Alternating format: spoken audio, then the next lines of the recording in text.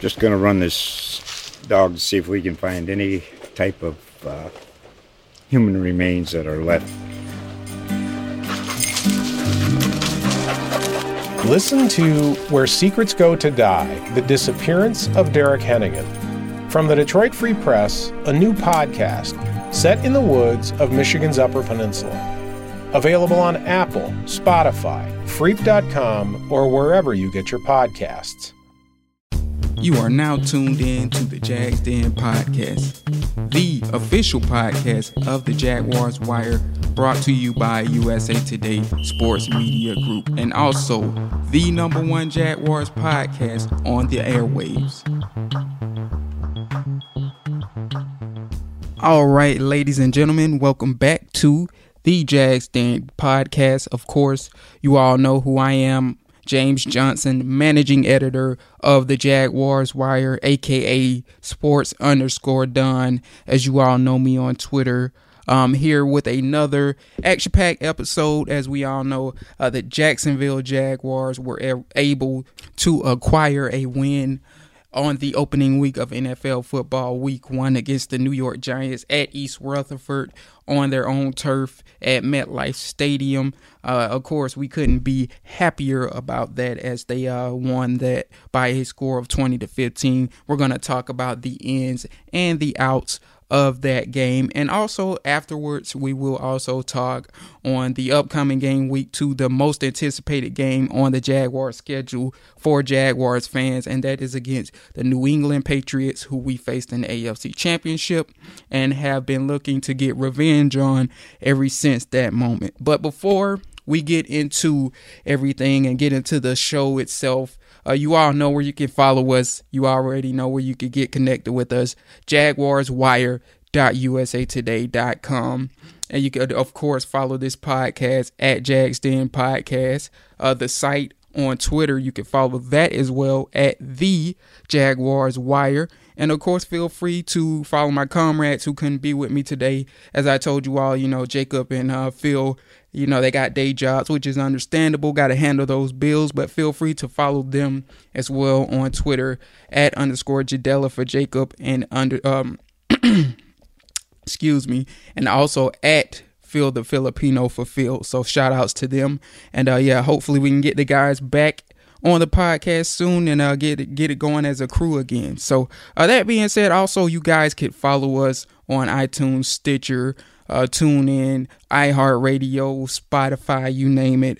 And also, most notably, you can follow us and the USA Today Podcast Network on audioboom.com. So feel free to check that out as our comrades. I think we got a podcast for all 32 teams now, if I'm not mistaken. I could be wrong, but if you're interested in any of the other teams in the league and want some analysis on them, feel free to check us out on Audio Boom, as we are there as a group. So that being said, let's start the show by getting into some quick hits.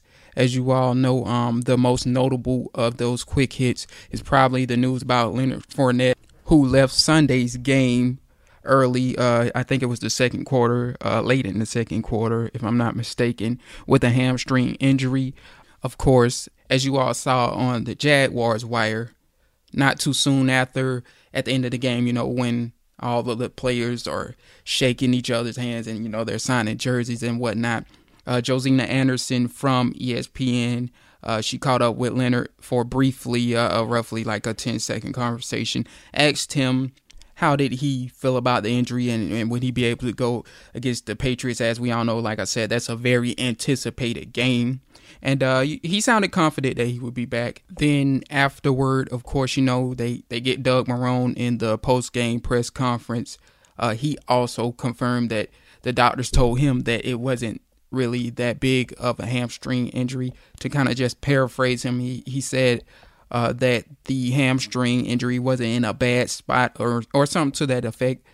But all that being said, it simply looks like a case that Leonard Fournette won't be gone for a substantial amount of time. At least that's how he is leading it on to be, and that's how the staff is leading it on to be. But time will tell. I think he's fine. I think he'll play against the Patriots if I had to guess. But again, I'm no doctor or nothing like that, or a trainer, and we'll monitor that throughout the week, of course, on the Jaguars Wire with our injury reports on Wednesday, Thursday, and Friday. As for the other big injury that was notable, and this is one that we didn't hear about until like after the game on Monday, as one of the Jaguars beat reporters, I forgot who it was, reported that rookie linebacker Leon Jacobs, who was starting in his first regular season game, was seen in a boot on his left leg, I think it was. And so that'll be worth monitoring. I mean, sometimes when that does happen, typically you do see it the next day after the game. And sometimes those players are able to go during the next game. So it's something worth monitoring, again, just like the Fournette situation. But at the same time, I wouldn't overreact, being that it's a cast or whatever it was that they saw on his leg just yet. We didn't even see the injury happen on the field, so it's kind of hard to judge exactly what happened. But again, it's just something that we should monitor throughout the week, as he very well could play. We don't know at this point, but he very well could play against the New England Patriots, because, as I said, we're going to need the whole squad and all of the starters to beat them as the AFC champions. So those were the only injuries or notable injuries worth reporting. Tomorrow, of course, like I said, we're going to have the injury report up on Wednesday, and we can kind of further judge, who got hurt and who left the game injured and whatnot, and kind of gauge or begin to gauge who will be able to play and who won't be able to play. That said, on to the next topic, or the next quick hit. Dante Fowler Jr. is back. Served his week's suspension against the New York Giants, and now he will be able to go against the New England Patriots, who he actually had a good game against in the AFC Championship. Got 2 sacks that game against Nate Solder, who actually Yannick Ngakoue beat up on this Sunday at MetLife Stadium. Now he's a Giant.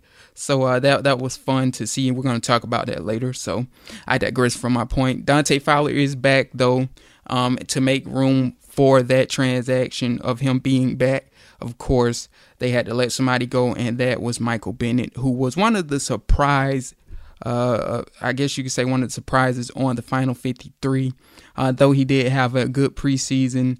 He spent the last 2 years on IR, 2017 and 2016. So that being said, the Jaguars decided to cut ties with him, and it's not overly concerning. They have plenty of depth, or plenty of defensive linemen, should I say, that can play the 3 technique or the backup 3 technique behind Malik Jackson.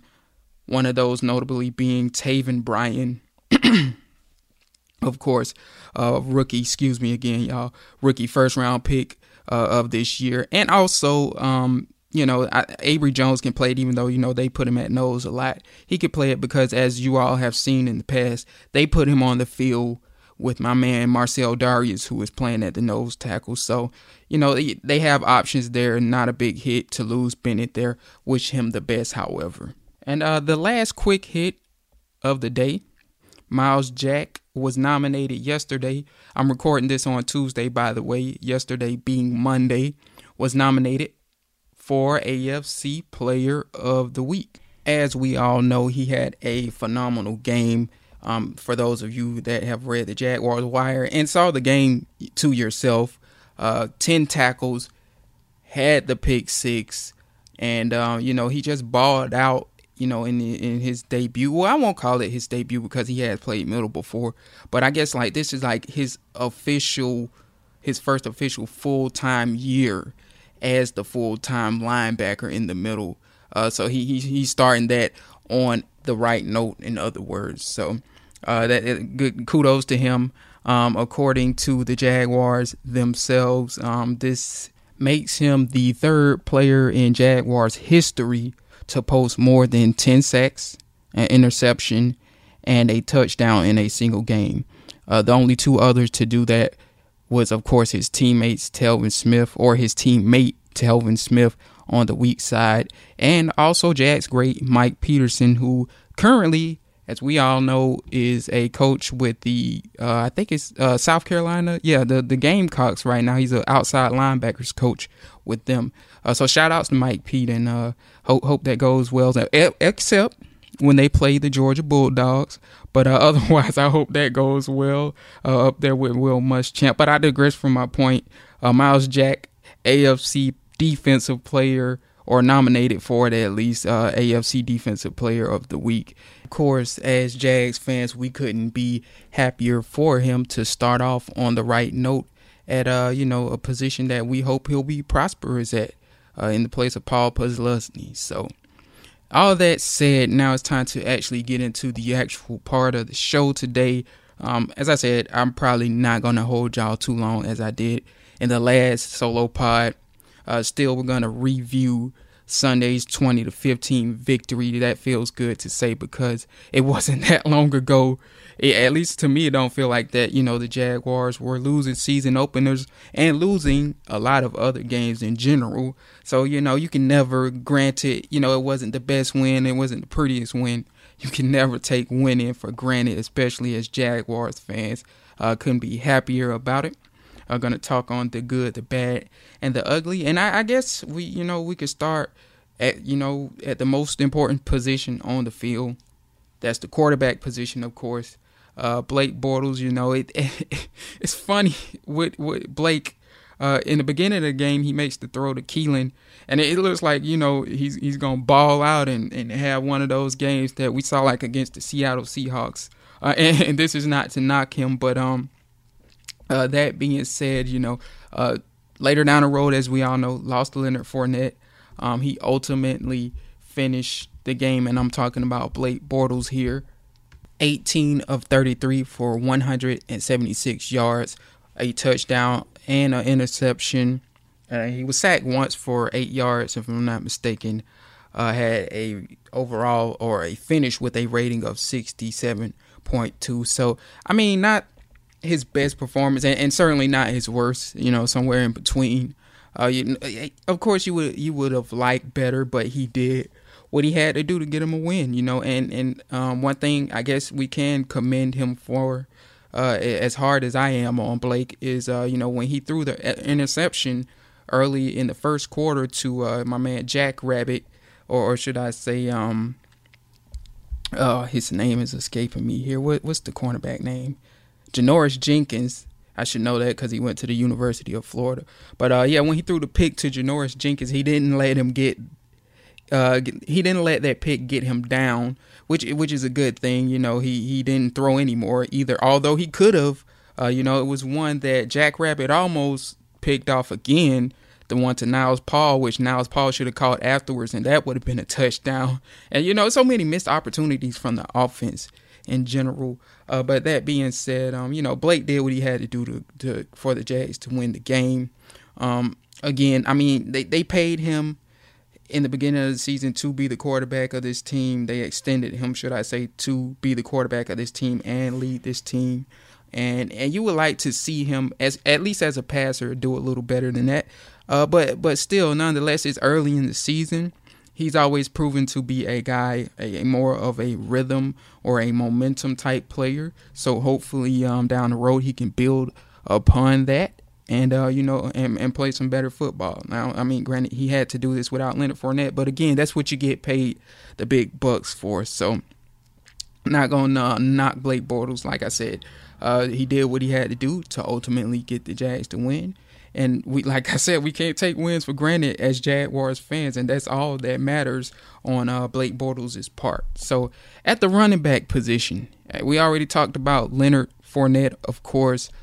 He looked great, like I said, when he was in the game. 9 carries, 41 yards. That was good for a 4.6 average. So can't complain about that. Then the injury occurred in the second quarter, and my man had to come in and finish the job. My man TJ Yeldon, as you all know, me and Phil have long been on the Yeldon high. I've said it in the last podcast, said it in plenty of podcasts before. But my man TJ Yeldon comes in and gets the job done. Granted, on the stat sheet, it doesn't look all that pretty. 14 yards for 51 yards, a 3.6 average. but that isn't telling of the job he did. He got the receiving touchdown too, by the way. So that was the first score of the regular season for the Jacksonville Jaguars.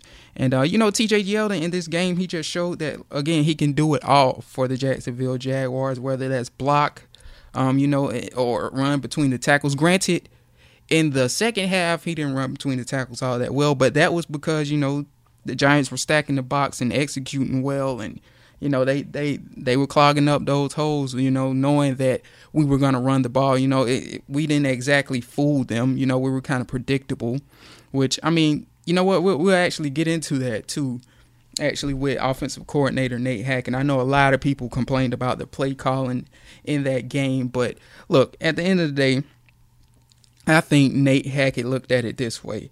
And the Jaguars and their staff have been around each other for a long period of time to where they know what kind of team they are. So in Nate's mind, he wasn't trying to call any crazy plays or risk any throws. I mean, there's going to come a time where he's going to have to do that. And we all know why he didn't, call a crazy game. And that's because, Blake Bortles, is sporadic as a passer.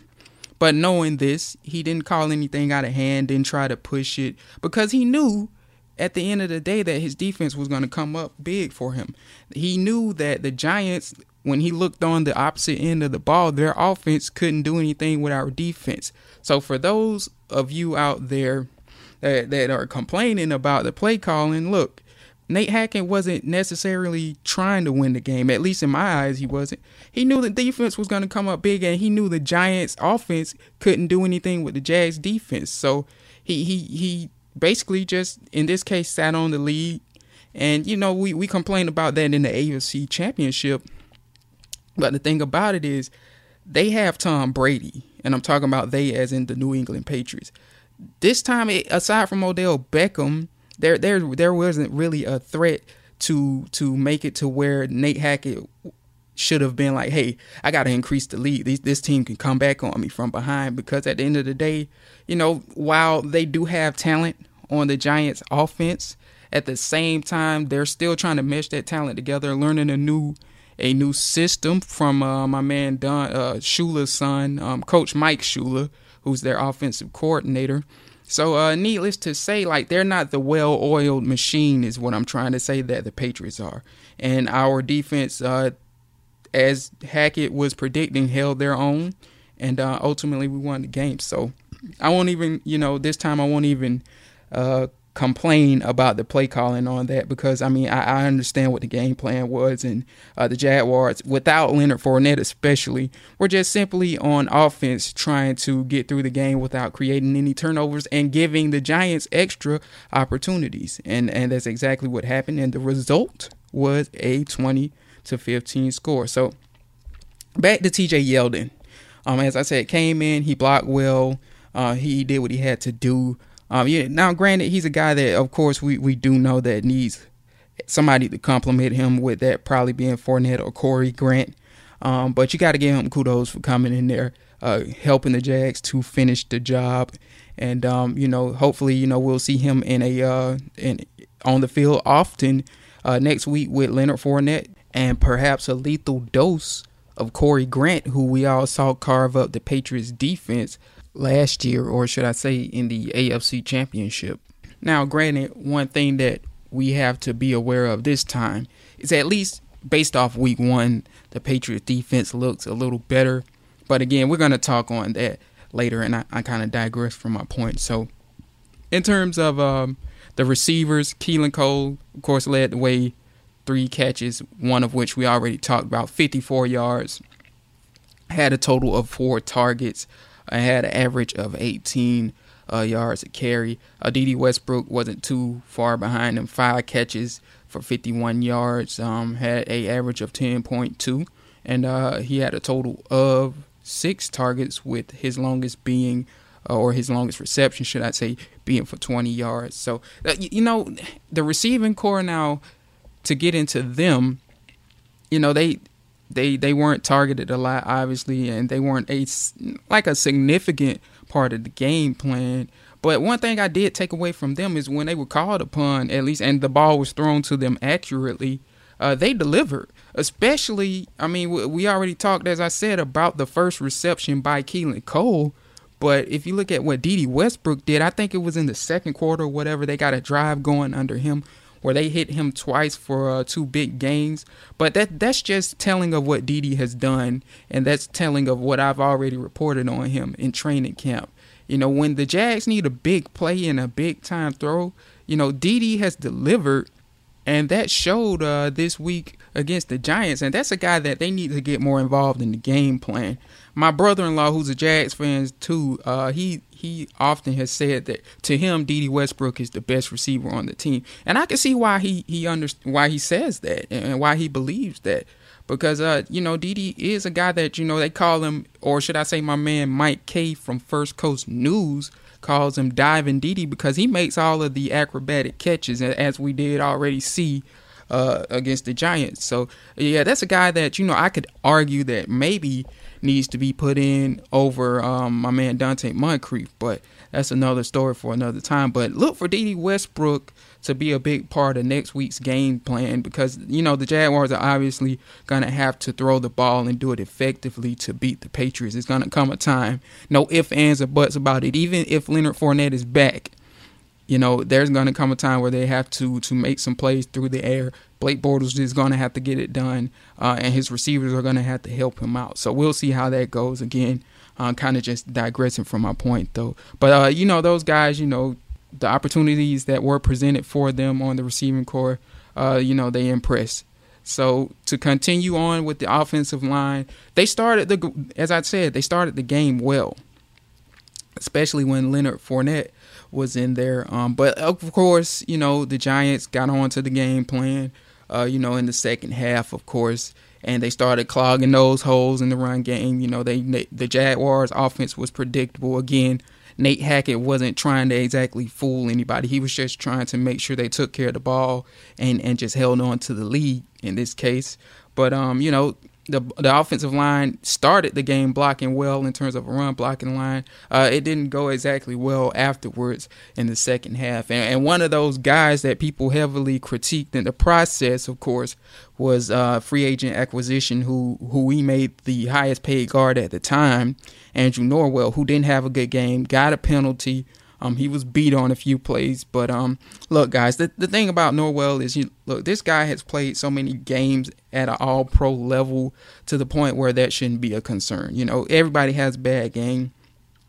So that being said, you know, I look for Norwell to turn it up in the next game, and I'm not expecting that to be the regular for him, is what I'm trying to say. So pump the brakes on crucifying him for the performance he had, and it wasn't good, but you know, he probably is going to step it up going forward, and you know, I don't think there's anything to worry about there. But the rest of the offensive line, for the most part, you know, they didn't have a disastrous game. I know PFF said Cam Robinson didn't give up a pressure, which is good, though he did have the one penalty. But I mean, if that is, you know, what we get out of Cam, granted, now it was a crucial penalty. I think it came on a third down or a conversion or something, but it was a crucial penalty. But, you know, I'll take that out of Cam. You know, if he can have a penalty on a less crucial play, I'll take that out of him. You know, that basically means, based off of what PFF said, he held his end of the bargain in terms of protecting Blake Bortles' blind side. And, you know, if he can get the penalties cleaned up and whatnot, then, you know, I think he's going to have a good season. So we'll monitor that and see how he does throughout the season. But, you know, that's a impressive feat for him. Though, I mean, like the Giants were without Olivier Vernon, didn't really have any marquee pass rushers. But still, that kind of does mark improvement for Cam Robinson. So the other guys, I didn't, and this is a good thing, I didn't really notice anything to really critique them about. You know, Parnell and AJ Cann. And, you know, that's especially good for AJ Cann, because in years past, I've been able to point out, hey, this guy had a atrocious game. And this goes back to what we were saying about him at training camp. He was impressive. And this time I didn't notice him, you know, getting beat or anything. So that's a good thing. He looks to be much improved. And as we all know, he's playing on a contract year. So, you know, kudos to AJ Cann. Though I haven't seen all of the film I mean, I've seen the game live when it first happened, but I haven't really broke down the film in terms of the offensive line, and probably won't at this point in the week. But, I mean, he didn't really have any plays that stood out as catastrophic or a catastrophe as we've seen in the past. And, Linder held his end of the deal coming off that knee injury. And, overall, they didn't, like I say, they weren't overly impressive, but the offensive line certainly held their end of the bargain. Protected Blake Bortles well, we'll say that, in terms of pass protection. Just towards the end of the game, they just couldn't really move anybody off of the ball in terms of a running offense. So hopefully that'll get fixed next week, because we're going to need the run. We're going to need the rush attack to beat the New England Patriots and slow down the clock, of course. And hopefully, I mean, that all depends on if Leonard Fournette will be there too. So look for that to get cleaned up, and those guys are going to have a good game next week. So aside from that, that's my notes on the offense. On defense, I mean, where can I start, man? Like, my man Miles Jack, he stole the show, as we already talked about in the show. And, he was arguably the player of the game, made the play of the game, the pick six from Eli Manning that he took back. And that ultimately is what won the Jags the game. So, he's the guy that stood out the most, of course. I guess sticking with the linebackers here, Telvin Smith, he didn't have his best game, but, I mean, this is a guy that, has played like on an all-pro level, Pro Bowl level for several years. He's going to have one or two bad games. So, we're not going to hold that against him. I mean, he's not perfect. That being said, Leon Jacobs already talked about him. Played roughly 11 snaps. He didn't look out of place for a rookie, in my opinion. I mean, I know it was one play where he looked like he took some false steps and got out of position on a play. I think it was one of the first plays of the game. But, I mean, aside from that, he didn't really make any catastrophic mistakes or anything. Of course, we'll have to see where his injury leaves him going into next week. But, he was okay for the most part. As for the defensive line, again, what can I say, man? Impressive showing. These guys, I mean, Calais Campbell, who had a quiet camp. And I've been talking to people about this, is, Calais had one of those camps to make you wonder if he was slowing down or make you wonder if because we've seen this in his first year with the Jaguars, if he was holding back because as we all know, Tom Coughlin camps and Doug Marrone camps are rigorous. If he was holding back, to be ready for the regular season, and it looks like he was just holding back to be ready for the regular season, because he came out there and dominated. Granted, he was going against one of the worst tackles, and Giants fans will agree with me on this. One of the worst offensive tackles in football, and Eric Flowers just straight dominated him, had him on skates the whole game. Yannick Ngakoue dominated him as well. And, that was the big thing coming into this game. I told all of those people close around me, and I did write an article on it as well, that you look at the Giants offensive line. For one, they're a work in progress. For two, they're young in some areas, and three, they got players that aren't good on their offensive line, and the Jaguars defensive line should have dominated them, and that's exactly what they did, ranging from the interior to the edge. The guys Malik Jackson and Avery Jones and Marcel Darius was making plays. So just an all-around impressive performance from the defensive line. Can't complain about what they did. As for the secondary, of course, there was the big matchup between Jalen Ramsey and Odell Beckham Jr., which, everybody was hyping up heading into the game. But truth be told, it wasn't very much to it. I mean, the Jaguars predominantly use zone coverage for the most part. And if the video at least, and you all have seen the breakdown on JaguarsWire.com, and if you haven't, feel free to please check that out. But based off the video that I saw on NFL.com, which was like a compilation of all of their head-to-head matchups, Odell only caught 5 balls on Ramsey, when Ramsey was assigned to him, should I say. And also, he got less than 50 yards on him. I think it was like 47 or 48. And that was partially due to one of the tackles that Ramsey made on him was for loss in the late in the second quarter. But when you look at it, a lot of Odell Beckham's success against Ramsey when they were in man-to-man was a result of rub routes, or should I say Odell Beckham using one of Ramsey's teammates to kind of pick him off and get free. So clearly this was a part of the game plan. And Pat Shurmur's game plan and Mike Shula's game plan was to find ways to get Ramsey off of Beckham in man-to-man situations. So I know at least on 3, and that might be the exact amount, at least on 3 of the 5 catches that Beckham caught when Ramsey was assigned to him, he got free as a result of using Miles Jack as a pick twice. And then, of course, it was the first play in the play in the first quarter where basically they used the rub route to bump A.J. Boye and Ramsey and Sterling Shepard into each other, and Beckham got free as a result of that. So the only play, it came in the fourth quarter, late in the fourth quarter, if I'm not mistaken, that at least I saw, or that video compilation of the 10 plays that they were head-to-head showed. The only play that he caught on Ramsey that was really notable was a 15-yard out route, which he ran late in the fourth quarter. Basically, he faked Ramsey to the inside as if he was going to run a dig route. And for those of you who think I'm speaking gibberish, a dig route basically is when you run up the field 15 yards and you go straight in, like as in adjacent to one of the yard markers. But instead, he faked to the inside and went to the outside for an out route. And he got Jalen Ramsey to bite, of course, because, Jalen Ramsey sometimes has been caught, biting on those inside routes, trying to get a pick or whatever, or trying to get a deflection.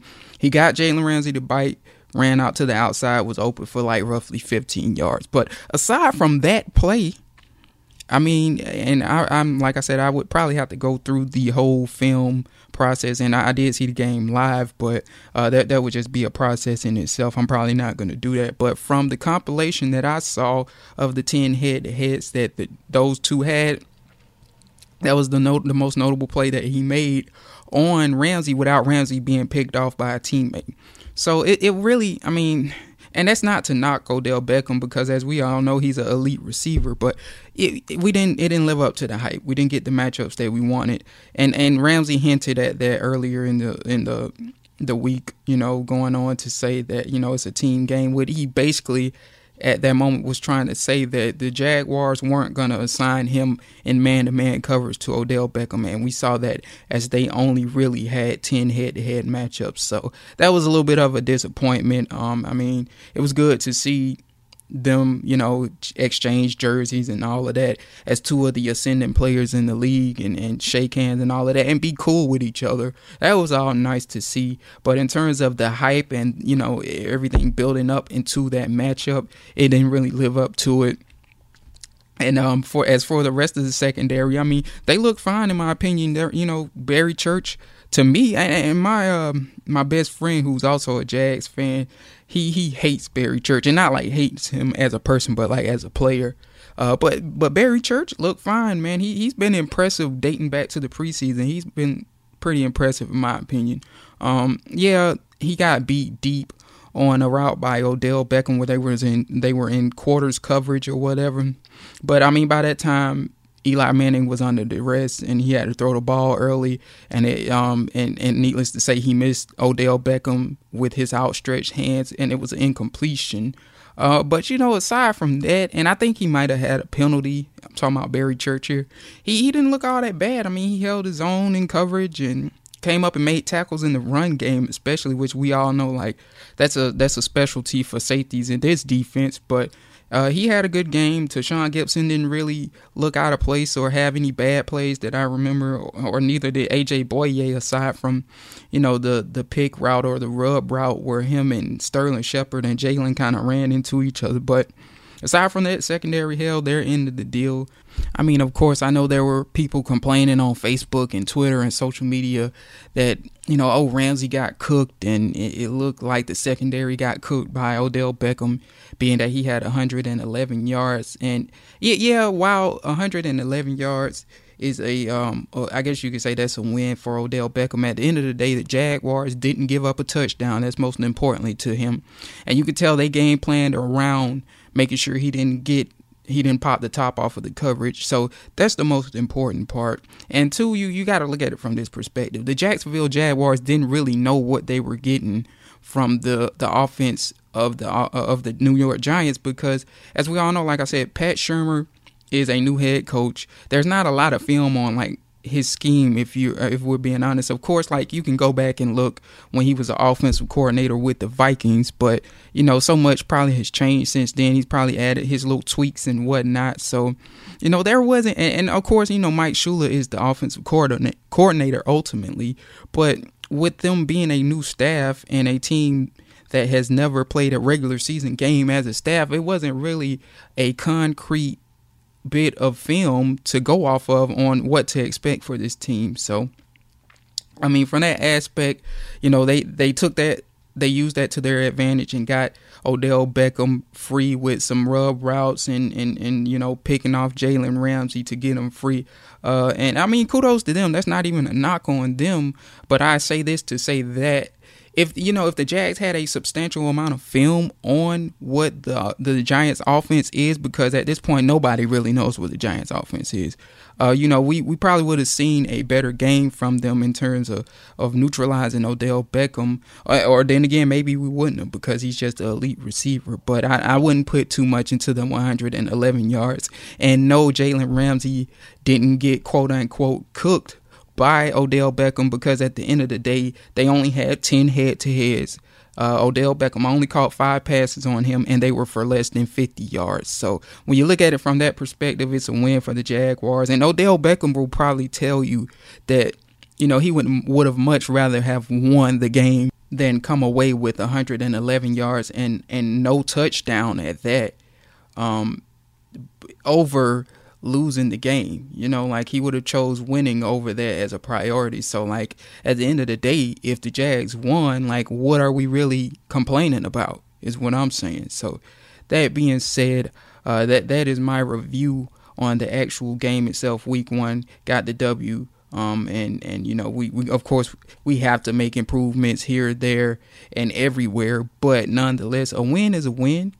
And you have to live week by week in the NFL. So on to the New England Patriots week 2. Again, as I said, and I'll reiterate, rematch of the AFC Championship.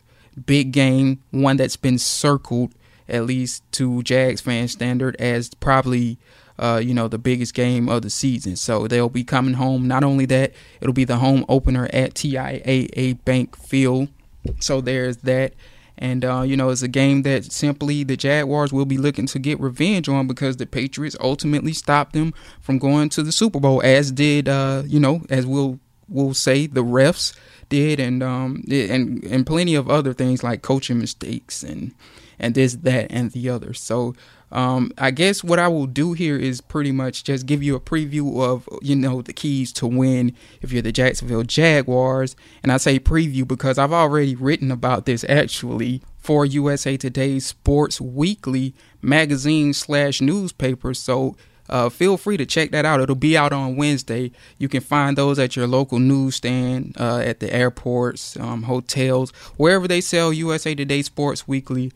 Feel free to pick up one, look in the NFL section, and I will actually have my first regular season review or regular season preview up of the Jacksonville Jaguars game against the New England Patriots. I'll also have up any home game that the Jaguars have. I'll be doing a review on that, and it'll be in the paper, and it comes out every Wednesday. So I digress from my point.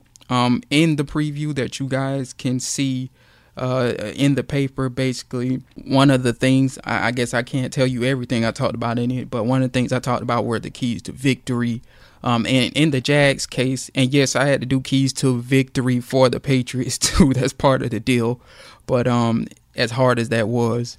But in terms of the Jaguars side, I think, and some of this stuff I didn't even put in the paper because you're limited to like a certain amount of words that you can put in these articles. But for the Jags, first and foremost, what they must do, of course, is get Tom Brady on the ground and get him on the ground often. And I know with the new helmet rules and the new quarterback rules, it's kind of going to be hard to do.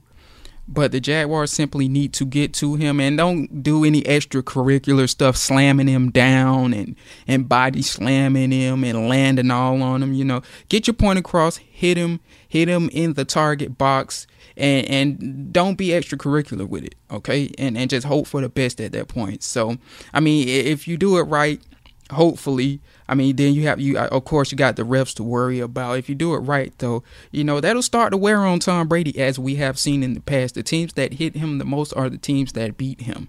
And we, for the Jaguars and their defense, they can't let the new rules change that perspective and that outlook, because, there is no other way to beat Tom Brady. So, of course, they got to do that, and in their defense, their offensive line did play well against the at least from what I saw, they did. They played well against the Houston Texans.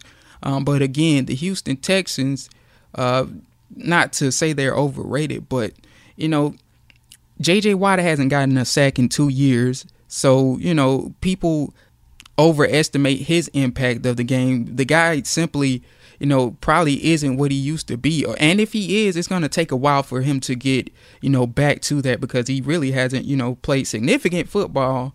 I mean, I know he's played some games here and there, but he hasn't played a full season in a while, and he hasn't gotten a sack in roughly 2 years. So, you know, people were expecting the Texans defensive line to dominate, quote unquote, against the Patriots. But the fact of the matter is the Jaguars defensive line is a much more well-oiled machine than the Texans. And that is because they've been together longer, or I guess more games consecutively they've been together. And they are a team that just simply, they're more talented. I mean, even with Whitney Merciless and Jadeveon Clowney, I think I would take the Jags front seven over the Texans any day, just for the simple fact that, you know, J.J. Watt hasn't been in the equation for a while, and he's kind of out of the loop in terms of that. I mean, even you could say the same for Merciless and Clowney. So, and Clowney's been injured a lot, so he, you know, he's missed a lot of games himself. And, you know, that's why when people mention, and I'm all for a player getting their money, and this is probably why he wants a lot of money. When he made I don't know if he was joking or not, like Stephen A. Smith said, but he made the joke about, I think, making Khalil Mack money. But look, bro, at the end of the day, you haven't achieved what Khalil Mack has, okay? You haven't been all-pro like Khalil Mack, and you certainly haven't been as healthy as him. I'm all for you getting your money. Don't get me wrong. And I know you got to get every dollar you can, because you don't know when an injury can end it all in your career. But that being said, you ain't getting Khalil Mack money. At least I don't think so. And I mean, that's not to say that Clowney don't deserve to get paid and deserve to get paid well. I'm just saying that to compare yourself to Khalil Mack and expect the money that he's getting is just asinine, in my opinion. So, I mean, I'm all for that brother getting his money, though, not to misconstrue that. But, yeah, so much for that Khalil Mack type of check. But I digress from my point. The Jacksonville Jaguars, in my opinion, are a better defense because they have better camaraderie. They've been together more consecutive games due to not being injured and their health. And I just think they're flat out more talented than the Texans. So, that being said, I think the Jaguars will have more success against Tom Brady and the New England Patriots, being that their defense is better. But I guess ultimately time will tell. So the other key to stopping them, of course, is stopping Rob Gronkowski, who, if I'm not mistaken, he had like 7 catches for 111 yards. And he just straight up decimated the Texans' secondary and linebacking core, point blank, period. And from that perspective, again, like I go back to the AFC Championship, I think the Jaguars are more suited from that part of the game to stop the Patriots too, because as we saw in the AFC Championship, Barry Church held his own against Rob Gronkowski when he was covering him. Now, granted, Barry Church has had his share of issues in coverage, and he's made his share of mistakes.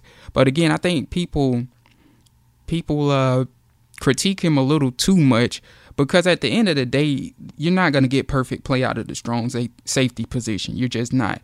It's just too hard in today's game. It's a lot of ground to cover, and it's a lot to ask of a safety that's, upwards of 220 pounds or 210 pounds in today's day and age. And the same goes for free safeties as well. Like, with the way the rules are set up to cater to the passing game, it's just simply a lot of ground to cover for safeties these days, and a lot of rules that go against them being successful. But again, I'm kind of digressing from my point. Barry Church was holding his own against my man Rob Gronkowski in the AFC Championship, and of course he exited that game early, need I say. But in the game, I think Rob only had 1 to 2 catches and like 3 targets or something like that, and they were minimal catches. And like I said, he eventually exited the game, so we don't know how it would have ended. But the Jaguars have already proven at a grand stage, especially, that they got the tools to stop Rob Gronkowski. And not to mention, they even put Jalen Ramsey on him a time or two, who held his own against him too. So the Jaguars have some maneuverability to cover Rob Gronkowski, as opposed to how the Texans went about things. And don't ask me how the Texans went about things, because I didn't look into the game that much. But that being said, I think if you can do those two things, get Brady on the ground and constantly harass him and beat up on Gronkowski too as well, you can defeat the New England Patriots if the refs allow it to. That's another key factor in this, because for whatever reason, when teams play the New England Patriots, it's always a play or two that the refs use to save them. But the things that you can control is getting heat on Brady and beating up on Gronkowski and neutralizing him, making sure he doesn't necessarily flourish in the passing game. And the crazy thing about it is Jalen Ramsey did say in GQ magazine that the Jaguar staff did some analysis on Rob Gronkowski when he was facing like cornerbacks or whatever, and he wasn't nearly as successful. And I think if you have a Jalen Ramsey-like player or athlete, which a lot of teams don't on your team, that could very well be true, because he has the length, he has the recovery speed, he has the physicality to stick with Rob Gronkowski as if he was a strong safety. And he also has like the speed and agility. So that being said, you have to stop those two. Those are two things that, as a defense, the Jaguars can control that a lot of others can't. And lastly, and most importantly, not least, Todd Wash has to call the right plays or the right scheme to beat the New England Patriots. We seen what happened when you play conservative against them in the AFC Championship and stay in a shell-like defense, a cover 3-like defense. They will come back and they will beat you. Now, granted, the New England Patriots, another key in this is they don't have a elite receiver or a marquee receiver, especially with Julian Edelman being suspended for substance abuse or the substance abuse policy. The Jacksonville Jaguars defensive backs are suited to beat up on the Patriots receivers in man-to-man coverage. So that's the key here. Like, there isn't anybody that should be beating the Jaguars when they line up in man-to-man coverage in terms of their secondary. Aside from Gronkowski, of course, there isn't a actual receiver that should be able to win a one-on-one against A.J. Boye or Ramsey or Tashawn Gibson or Church. And Todd Wash needs to use that to his advantage this time around. Get out of that conservative crap that you called in the last meeting with them in the AFC Championship.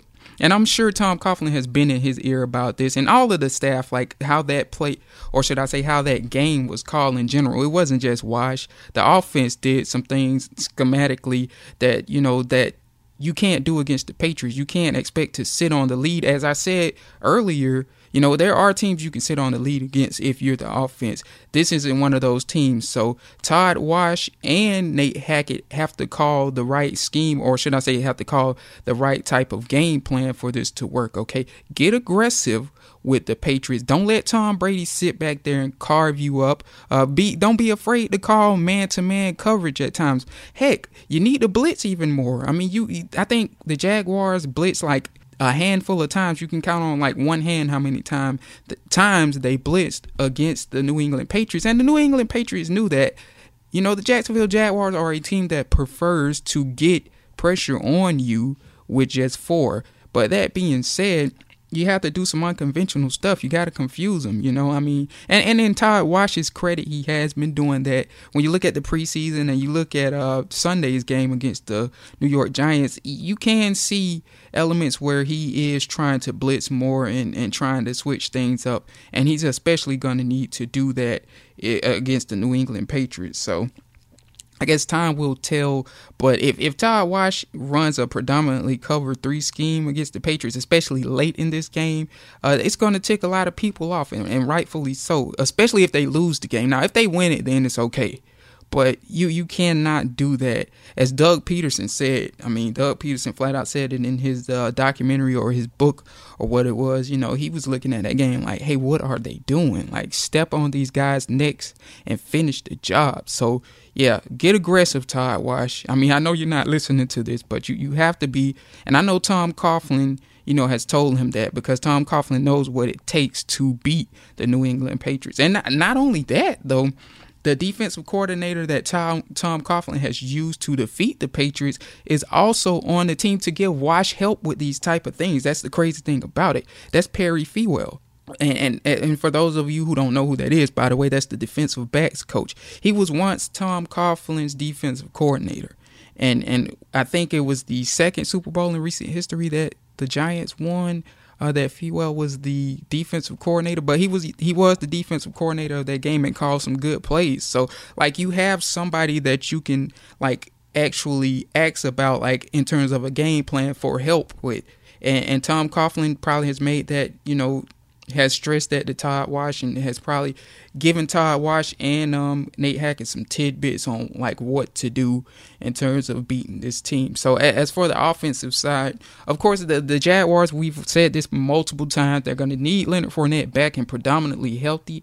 I think they probably will get that, but again, I'm not a doctor, so don't quote me on that. But I think if they can get around 90% back from that hamstring injury, and he can be successful and do what he did in the preseason and do what he did against the Giants in the first and second quarter when he was available, I think the Patriots could be in some trouble. Granted, their defense does look a little better, but then again, the Jacksonville Jaguars offense is very talented, despite how, the second half of Sunday's game looked. They got an Andrew Norwell. They have, in terms of run blocking, there's some maulers, there's some ballers. They got Linder, Norwell, both of which you can, say are Pro Bowl talents, and Cam Robinson, when he's dialed in, he's a very good run blocker. So, they're going to need Leonard Fournette to control the clock and run the ball. But again, when it starts getting late in the game and you are seeing these stacked boxes, you got to think outside of the box. You got to make some plays in the passing game.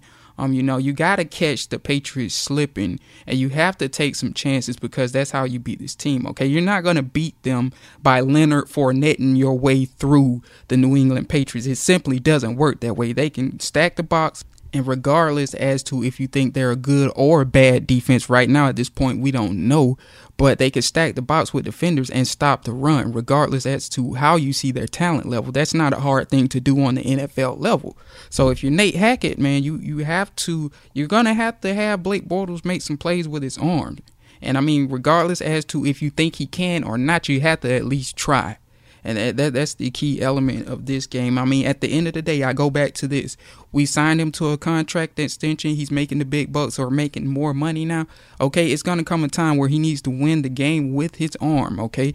And not only that, this young man was drafted 3rd overall, okay? So if he doesn't have enough arm talent to complement Leonard Fournette, who is a very good running back, then simply put, you drafted the wrong guy, simply put. So I guess this game will be very telling of Blake Bortles too. Not saying that he's going to have to make crazy plays or a crazy amount of plays in the passing game, but when the Jaguars need him the most, when they need a crucial third down or they need a crucial read, Blake Bortles has to come up for this team. And it's as simple as that. And this game will be telling of that. If it's close, at least. I'm not predicting a blowout, though. If it is a blowout, I would love that nonetheless. So I mean, I'm sure we all would love that. But yeah, you're gonna have to get him to link up with D.D. Westbrook, who, I mean, going back to what I said earlier, D.D. Westbrook is probably the best receiver in this scheme for Blake Bortles, for the simple fact that he can make a lot of diving plays when the ball isn't placed perfectly, and he has that concentration and that innate ability just to make a crazy catch and make crazy plays. So I would look for a good dose of D.D. Westbrook in this game in particular. And I mean, Keelan Cole, we saw with the first pass that Blake made against the Giants, him and Keelan, they have a good connection, and they can make some plays together as well, especially deep. So, those guys, they're going to have to step up, of course, too, but Blake is going to have to throw some accurate passes to those guys to get it done. But I think those three as a trio can really be a key in this game, as well as Austin Seferian-Jenkins, who they haven't really used that much, which is weird because he had a phenomenal start to the off season, and then when we got to training camp, he kind of disappeared. But this is a good time to try and get him involved as well, more in the game or in the game plan as well. So I guess time will tell what exactly the Jaguars do to defeat the Patriots, hopefully this time around. But I mean, the tools are there in terms of Tom Coughlin and Perry Fewell being there to go back and look back at what needs to be done and what needs to be corrected and the adjustments that need to be made to defeat the Patriots, as opposed to what happened in the AFC Championship. So I'm excited for it. I can't wait for it to happen personally. I might actually go to that game. I don't know. Time will tell, but I will be sure to let you all know on that.